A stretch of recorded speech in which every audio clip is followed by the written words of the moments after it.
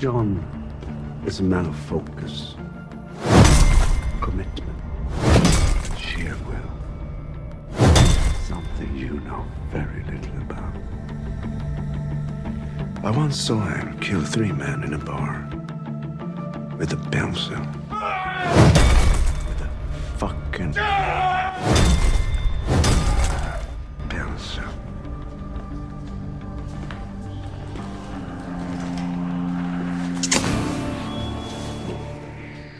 Once killed 3 men in a bar with a pencil. I know, I've heard the story, sir. Fucking pencil! Who the fuck can do that? Welcome, ladies and gentlemen, to another edition of Mixed Nonfiction with your host, Nick Muniz. This edition is the shortest of all time. Leonard E. Read is bringing us I, Pencil, a little 16-page pamphlet about free market capitalism. Ideas are most digestible when wrapped in a compelling story, and this little dozen-pager takes us through the entire lifetime of a pencil.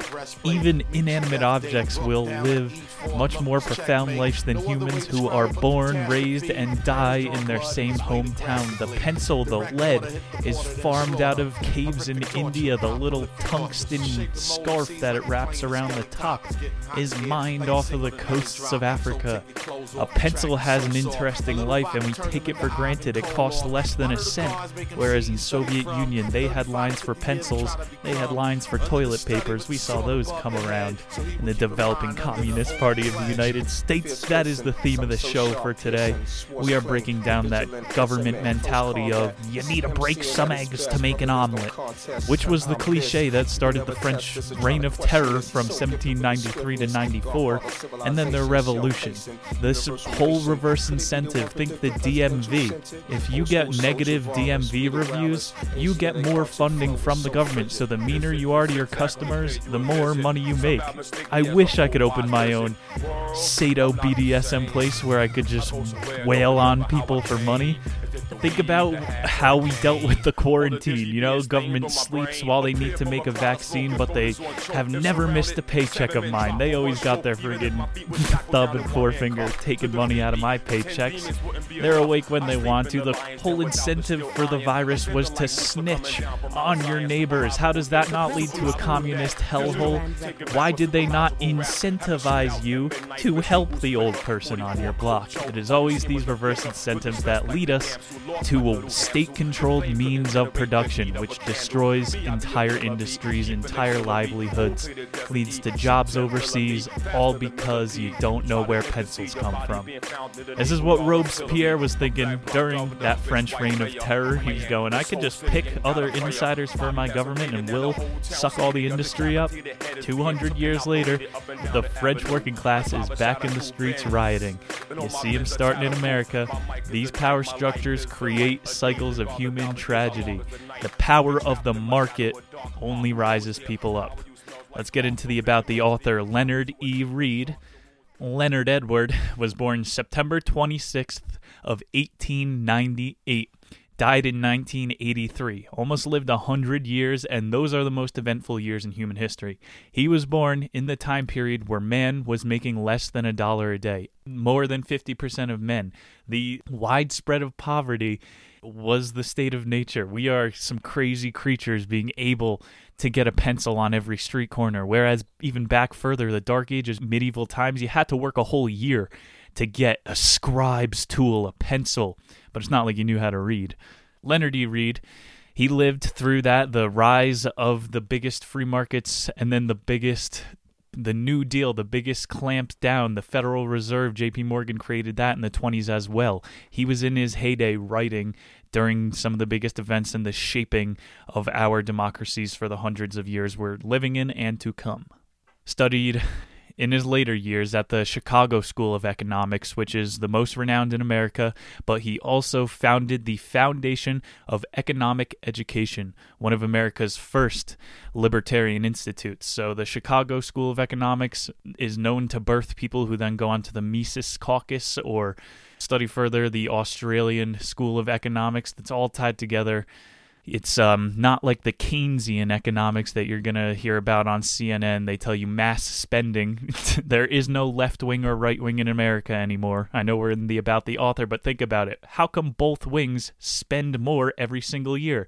Clinton, Bush, Obama, and Trump, every single one has extended our budget. That is an unsustainable corporatist model to run a country.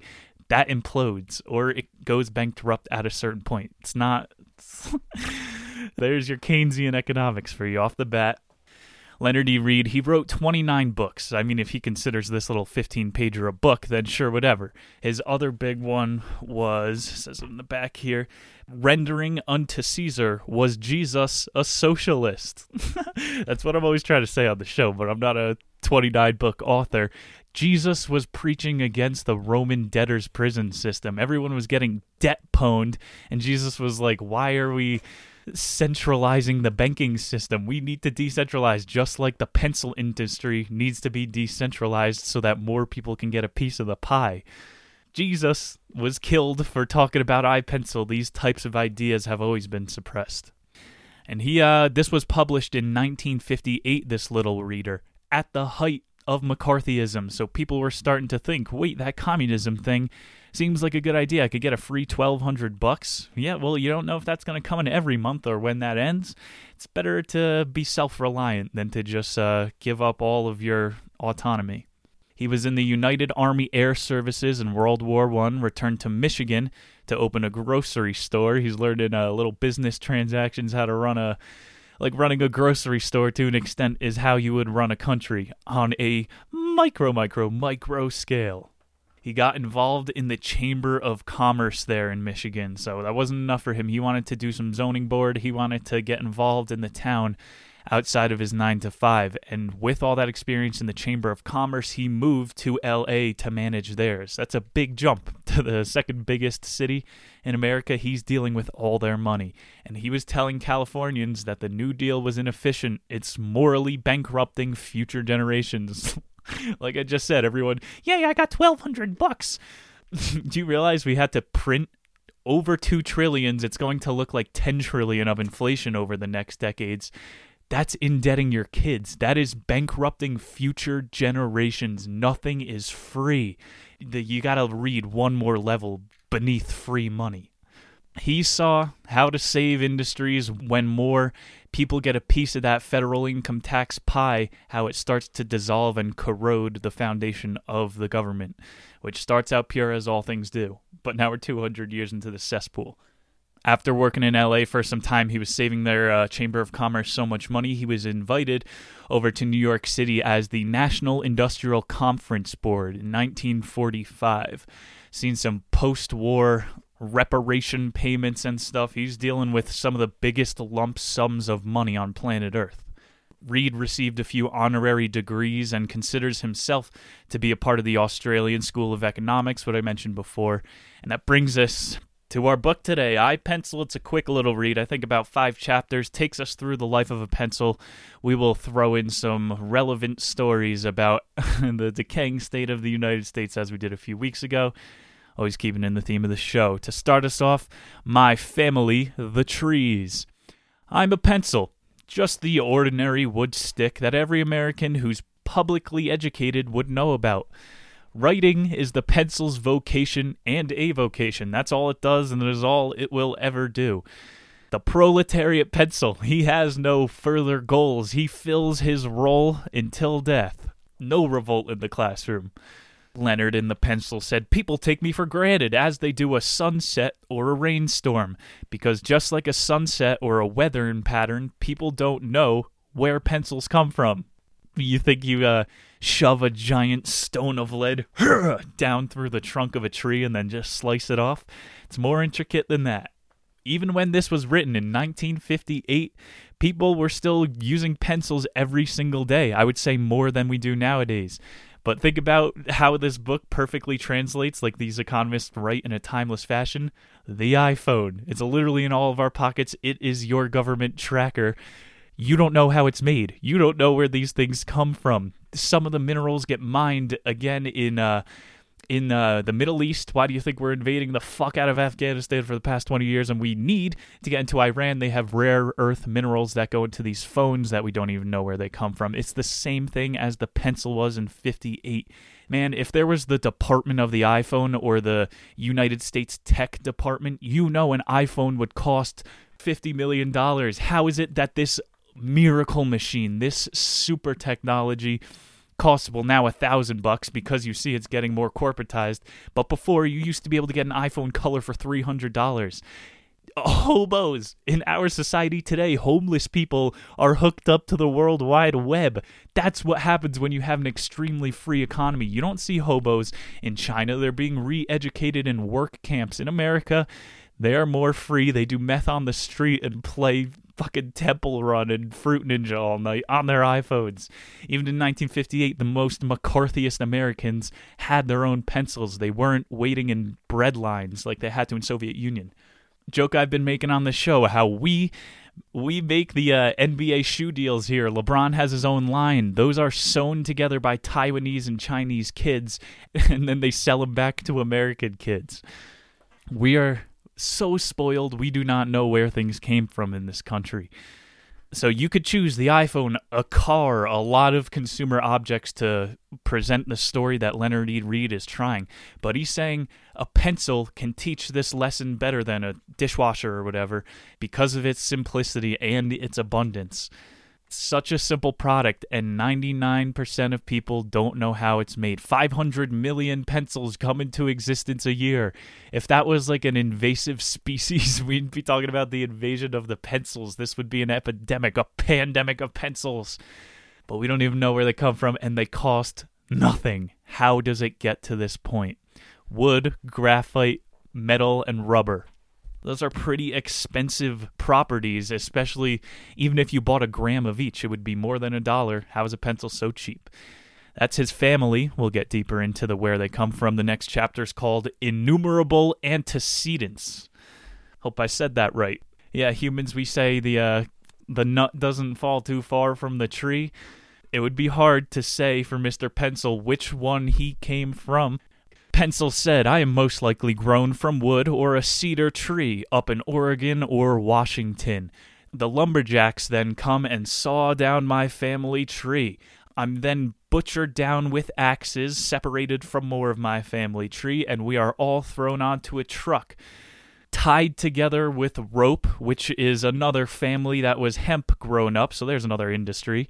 And then they are driven to the railroad factory, and the railroads then ship them down the tracks. All along the railroad workers, the lumberjacks are drinking their coffee. They need to make it through their day of lumbering pencils.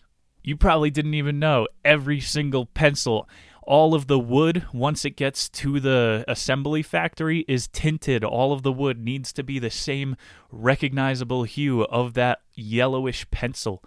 Don't forget, I'm mentioning all these industries that go into it. The Pacific Gas and Electric that goes into heating these Oregon and Washington mills. They use hydroplane power plants, so this is taking us to future technologies.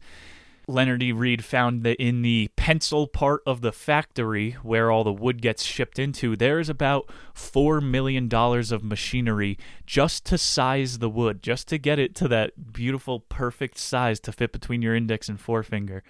Man, talking about the free market, I dated this girl, we don't need a time range, but her dad was wealthy. He designed factory parts for machinery, just like those conveyor belt machines. He designed the tiny little lug nuts on WordPress or whatever the fuck CAD people use, and he would sell hundreds of these tiny little parts to factories all over the country. If you had the United States Pencil Department, there would be one contract every 5 years with Boeing that makes the little pencil bolts. Like, this guy would not have been able to have a family and procreate more daughters, more families. Someone's going to have to take over his little pencil part industry, which wouldn't have existed. That guy would have been on a government stipend had the means of production been seized. As for Mr. Pencil, his $4 million of machinery at the factory, that's nothing if you don't have the graphite, which is mined in Ceylon, Sri Lanka, right off the coast of India. Those are the darkest people laboring away in the world. We talk about Talk about racism in America, the paper bag test about people got dark working the fields. Those people in South India, they're blue-black, man. They're blacker than black people. They are slaving away, chipping away at rocks, all for our pencils. They get paid pennies on the dollar. You would think this would be this amazing tool of writing that costs millions of dollars for all the labor that goes into it. That's what happens when there's a free market and everyone can pitch in minimal effort. So it's shipped over then from Sri Lanka to America. If you've never heard this one, the 5 biggest ship tankers, produce more CO2 in the atmosphere than every single car in the world combined. Don't feel so bad about yourself for taking a long drive on a Sunday to get outside of quarantine or whatever. The 5 biggest ships alone produce more waste than all the cars. It's the biggest corporate factories you see that are dumping shit into the atmosphere. But they say, again, socialize cost, make all the little people do the work while you privatize the benefits.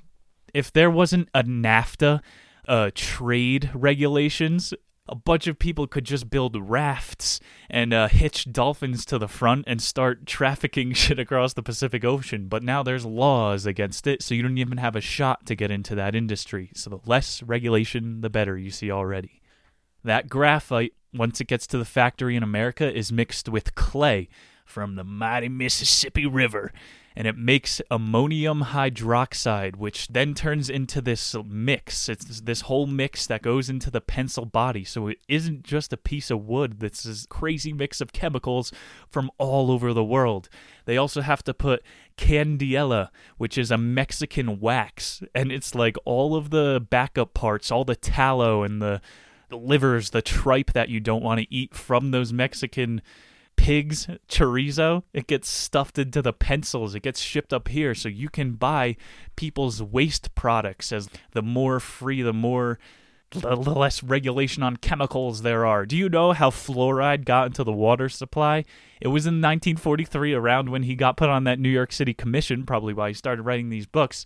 Fluoride was a byproduct of the fertilizer industry. It was when we were starting to feed the boomer generation, massive population boom. We had more used fertilizer and we didn't know what to do with it. They sold it to the government-controlled water supply. If there were different people who owned water, Flint, Michigan would be fed right now. That's how, that's where fluoride comes from. It has nothing to do with fucking making your teeth clean. Once you find out more of these origin stories, it's cool. Knowledge is holistic, just like this story, holistic. Build from the bottom up. You need to know where all these trade deals start and what it leads to and what happens when there's more higher degree of freedom. We have some harder books coming up. I'm getting into Thomas Hobbes. That's during the English Civil War, Leviathan. It's how the rise of most man-made sovereignties and states wind up. It's like Plato's Republic revised into the modern world. It's dope. We need this base of knowledge about the natures of man and what we more so thrive on as a group. Making it to the end of the pencils here, that whole candiela wax, that wood mixture, it gets pushed into 6 layers after being heated up to 1900 degrees. And it's cut like sausages into pencils. They slide the graphite in the middle eventually. They put a little metal scarf on it. That thing before the eraser is called a ferrule, if you want to blow your English teacher's mind one day, and it's made of brass. Where do you get brass from? Well, it costs less than a penny. I'm going to start mining brass, but I'm just going to buy pencils, and I'm going to collect all of the ferrules and become a brass billionaire. Leonard called the most important part of the pencil the eraser. It's how you get rid of your mistakes. You write so you can edit.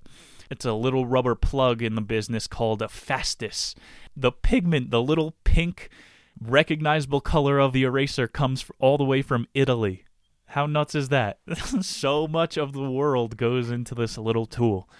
With all these subconscious parts moving together, we don't need to catch a bird and pluck its feathers and then catch an octopus and dip the feathers in its ink in order to write a piece of paper anymore. We have the market that produces these miracles.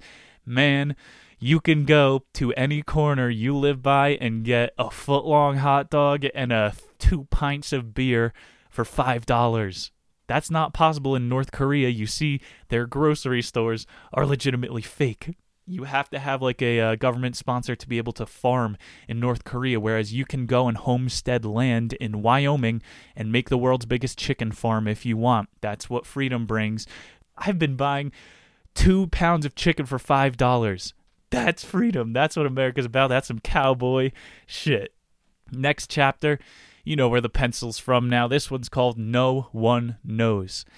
Even knowing all of those little parts, everything that goes into the pencil, still, nobody really knows how to make one. If the whole grid shut off, we got nuked into a Fallout reality, nobody would know how to turn on the pencil factory. We would go back to writing with feathers and ink. The point is, everybody unknowingly contributes to the creation of the pencil. Even if you don't know how to read, you are creating, like those miners in India. They definitely don't know how to read, but they don't know that they're making a tool to teach reading and writing. That's the miracle of the market. Just like the fertilizer thing, even though that was for the negative, you can sell your waste for money. In capitalism, one man's trash literally is another man's treasure. Those Indian miners, the Oregon loggers, the Mississippi scientists scooping the mud out and selling it to labs across the country, they don't know each other. They all have profoundly different ways of life, but it all is able to feed their family so they could go to church on Sunday because of the free market. Otherwise, we'd be starving animals again. It's not the government making a law saying China has to give us this many pencils, this is our trade agreement.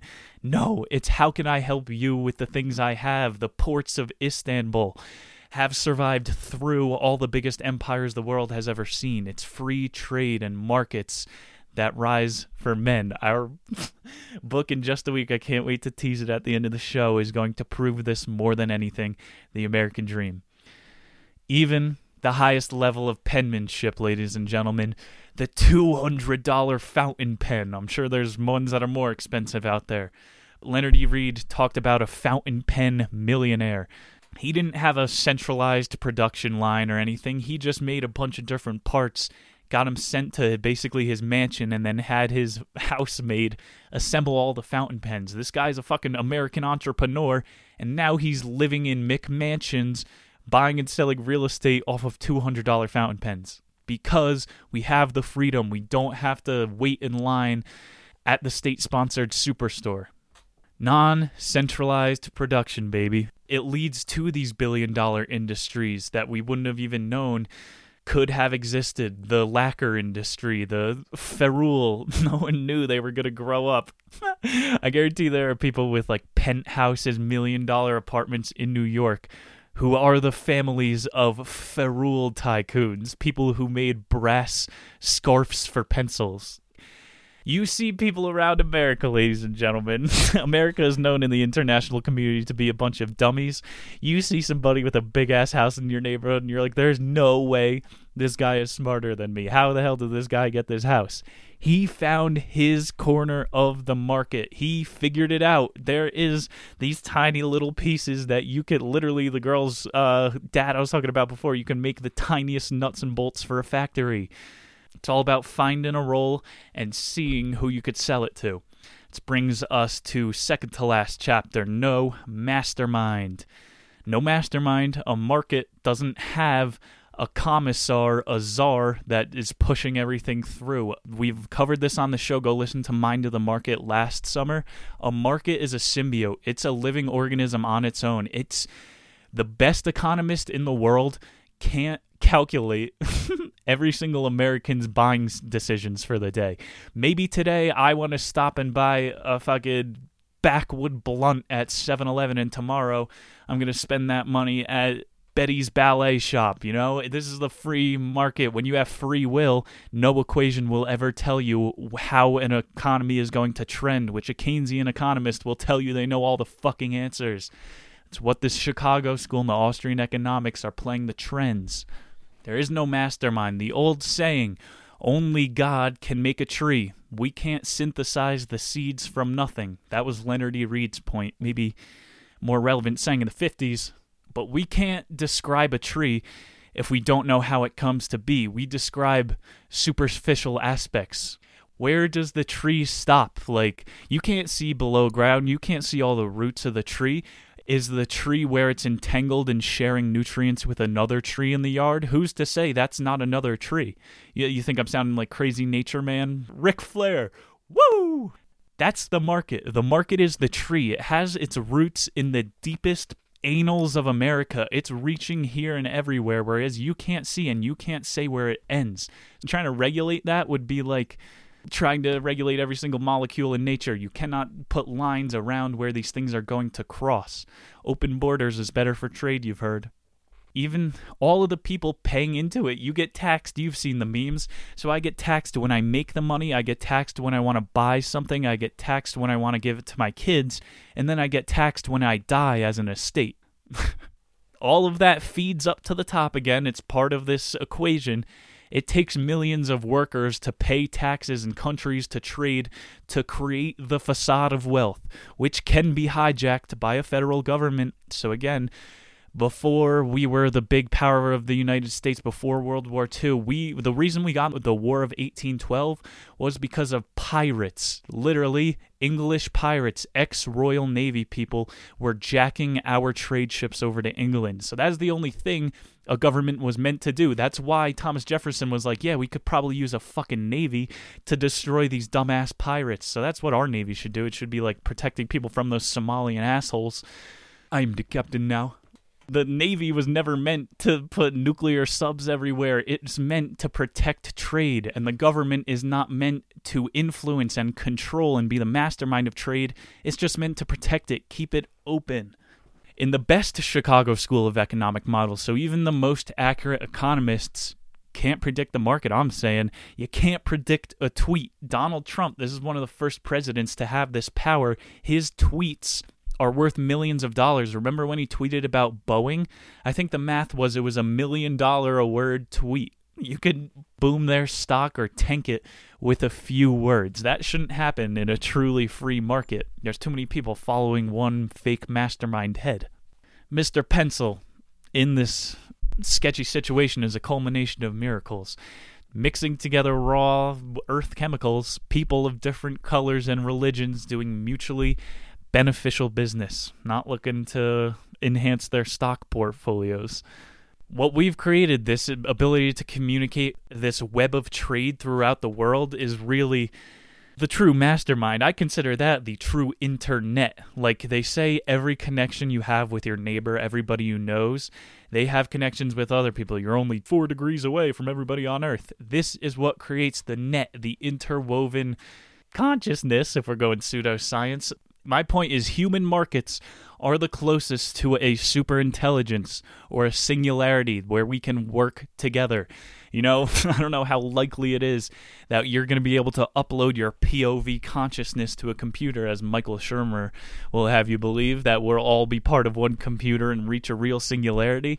The market is the singularity. It's all of us putting our daily labor together. And when we let some fucking White House, some creepy vampires who live underground start deciding where that goes divvying up, it just murkies up that natural flow of resources. E. Reed Leonard said at the end, Mr. Pencil, if you become aware of the miraculousness which I symbolize, I pencil, you can help save the freedom that mankind is so unhappily losing.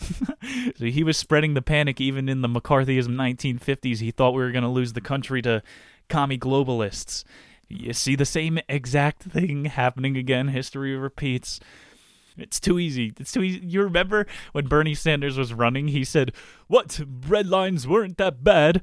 He fucking said that. I mean, this guy has no validity in my eyes. He sold out twice, took it in the ass for the DNC twice in a row. He fucked over the entire DNC grassroots movement. People will still be loyal to it. Bernie Sanders out here preaching for bread lines.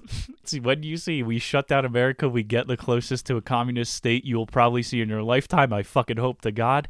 We see the revival of toilet paper lines. That was one of the things in Soviet Russia. They said you had to wipe your ass with socks and then wash them. Like, history's only going to repeat. Start fucking reading up.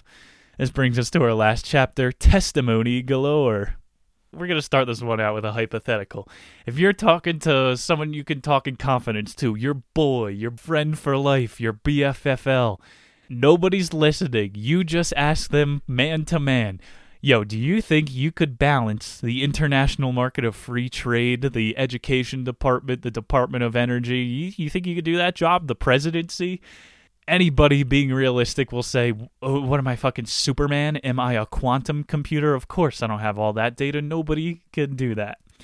More to the point of the market, again, nobody can estimate the entire outcome of a stimulus package. Nobody even knows what's going to happen to this $2 trillion that we just printed.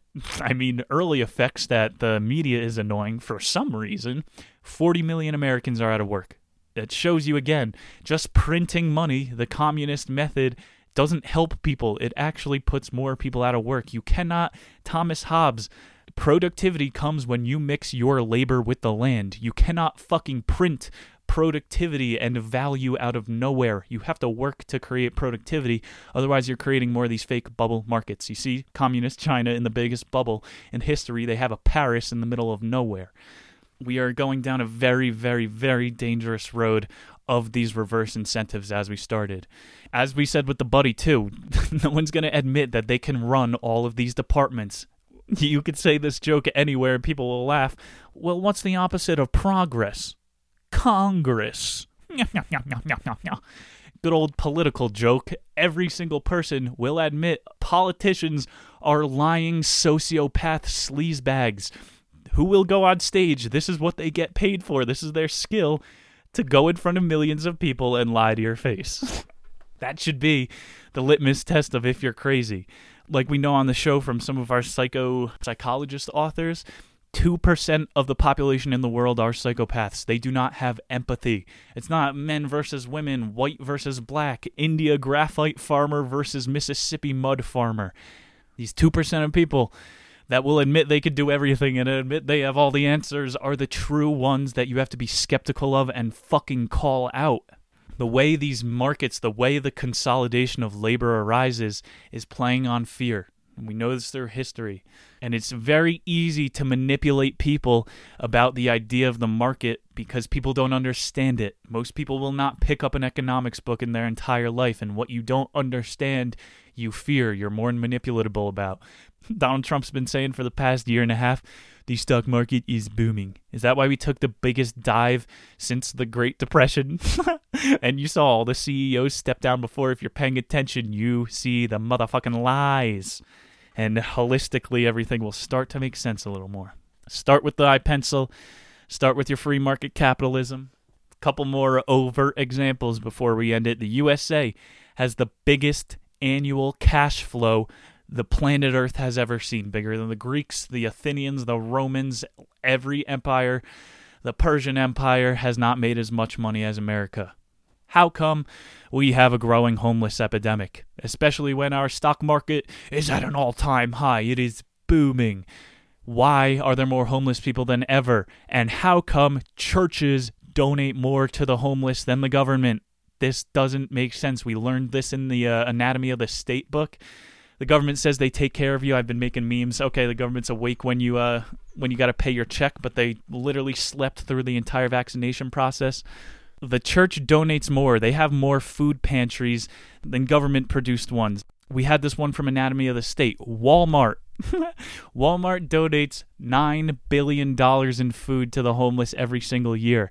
The government, in food stamps, is only able to produce $9 million. Over, 1,000 times stronger?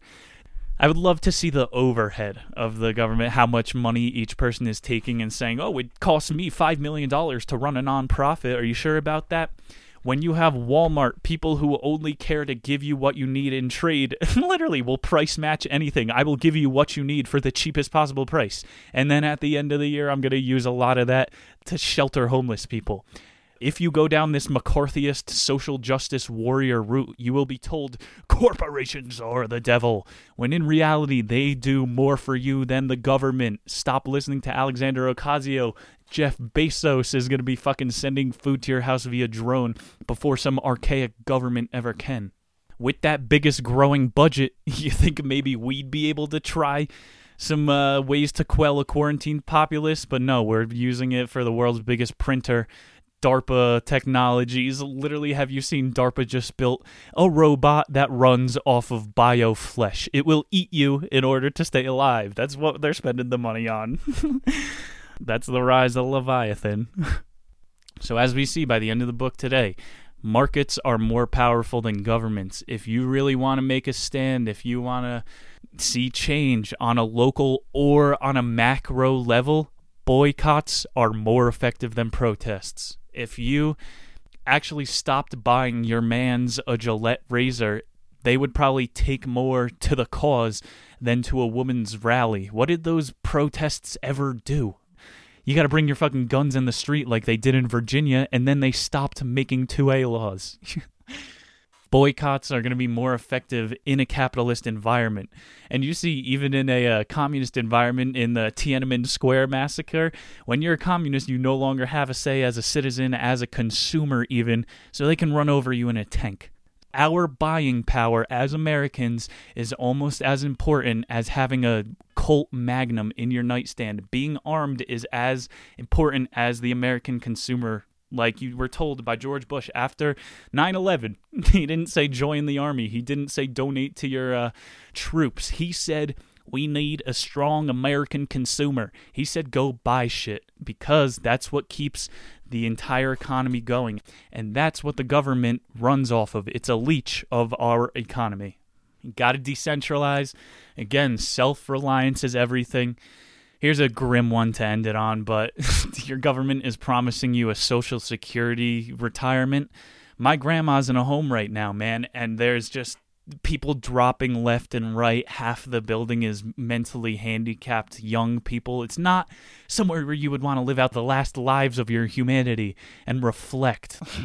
The things that you're being promised, if there was a government health care, you're going to wait fucking hours behind people. You've seen it. My arm feels funny. My elbow feels strange. You're going to be waiting behind people who don't really need the help. You get the bottom of the bottom, the lowest care when you give it to people who don't care about you. Self-reliance. If we had the McDonald's of healthcare, more people would be able to get a checkup every year. It's not about making it the government where you're going to get some underpaid, overworked government doctor who's just shooing you out the door. If you have that DMV of doctors, they're literally going to treat you like shit and get paid more. It is easy to have faith in a man floating in a sky. You know, the church tells you you'll be saved at the end. The government tells you we got your retirement plans covered. It's easy to believe in false promises. But what it's hard to do is believe in each other, believe in one another. But that's all we have. And that's what creates our biggest surviving force, the market. That is Leonard E. Read's I, Pencil, ladies and gentlemen. I appreciate you guys staying for the show today. I hope you learned a little something about free market capitalism, about these things that surround us, these tiny tchotchkes that are made possible through our incentivized economy. It's going to bring us to the perfect book, the perfect segue to get into. Ladies and gentlemen, July 1st. July, we like to talk about money. We talk about the American dream this year, The Wolf of Wall Street by Jordan Belfort. It is flesh and bones with the movie, a Martin Scorsese masterpiece. If you haven't seen The Wolf of Wall Street, go watch it now. 3-hour movie worth every minute. Start reading the book if you can. It's like a 600-pager, but it is tried and true. The movie more so covers the more fun parts of the career. You know, when Stratton Oakmont, that's his trading firm, when he gets caught finally by the SEC and he gives the speech, you know what, it's been great, everybody, but I'm not leaving. I'm not leaving. I'm not fucking leaving.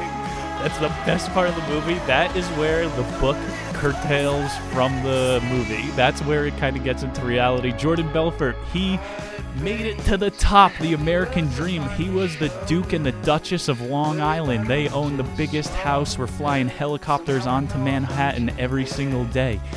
What happened after that speech? He wound up in rehab facilities across America. The American dream. Found upon addiction and abandoning your family for a new world. This book embodies that completely, and it puts you in the exact situation where you think it would end. But the amazing roller coaster ride we got coming up in just 2 weeks. Jordan Belfort's The Wolf of Wall Street. I will see you all then. Do not miss it. Hope you guys enjoyed the show today. Love you all. See you then. Peace.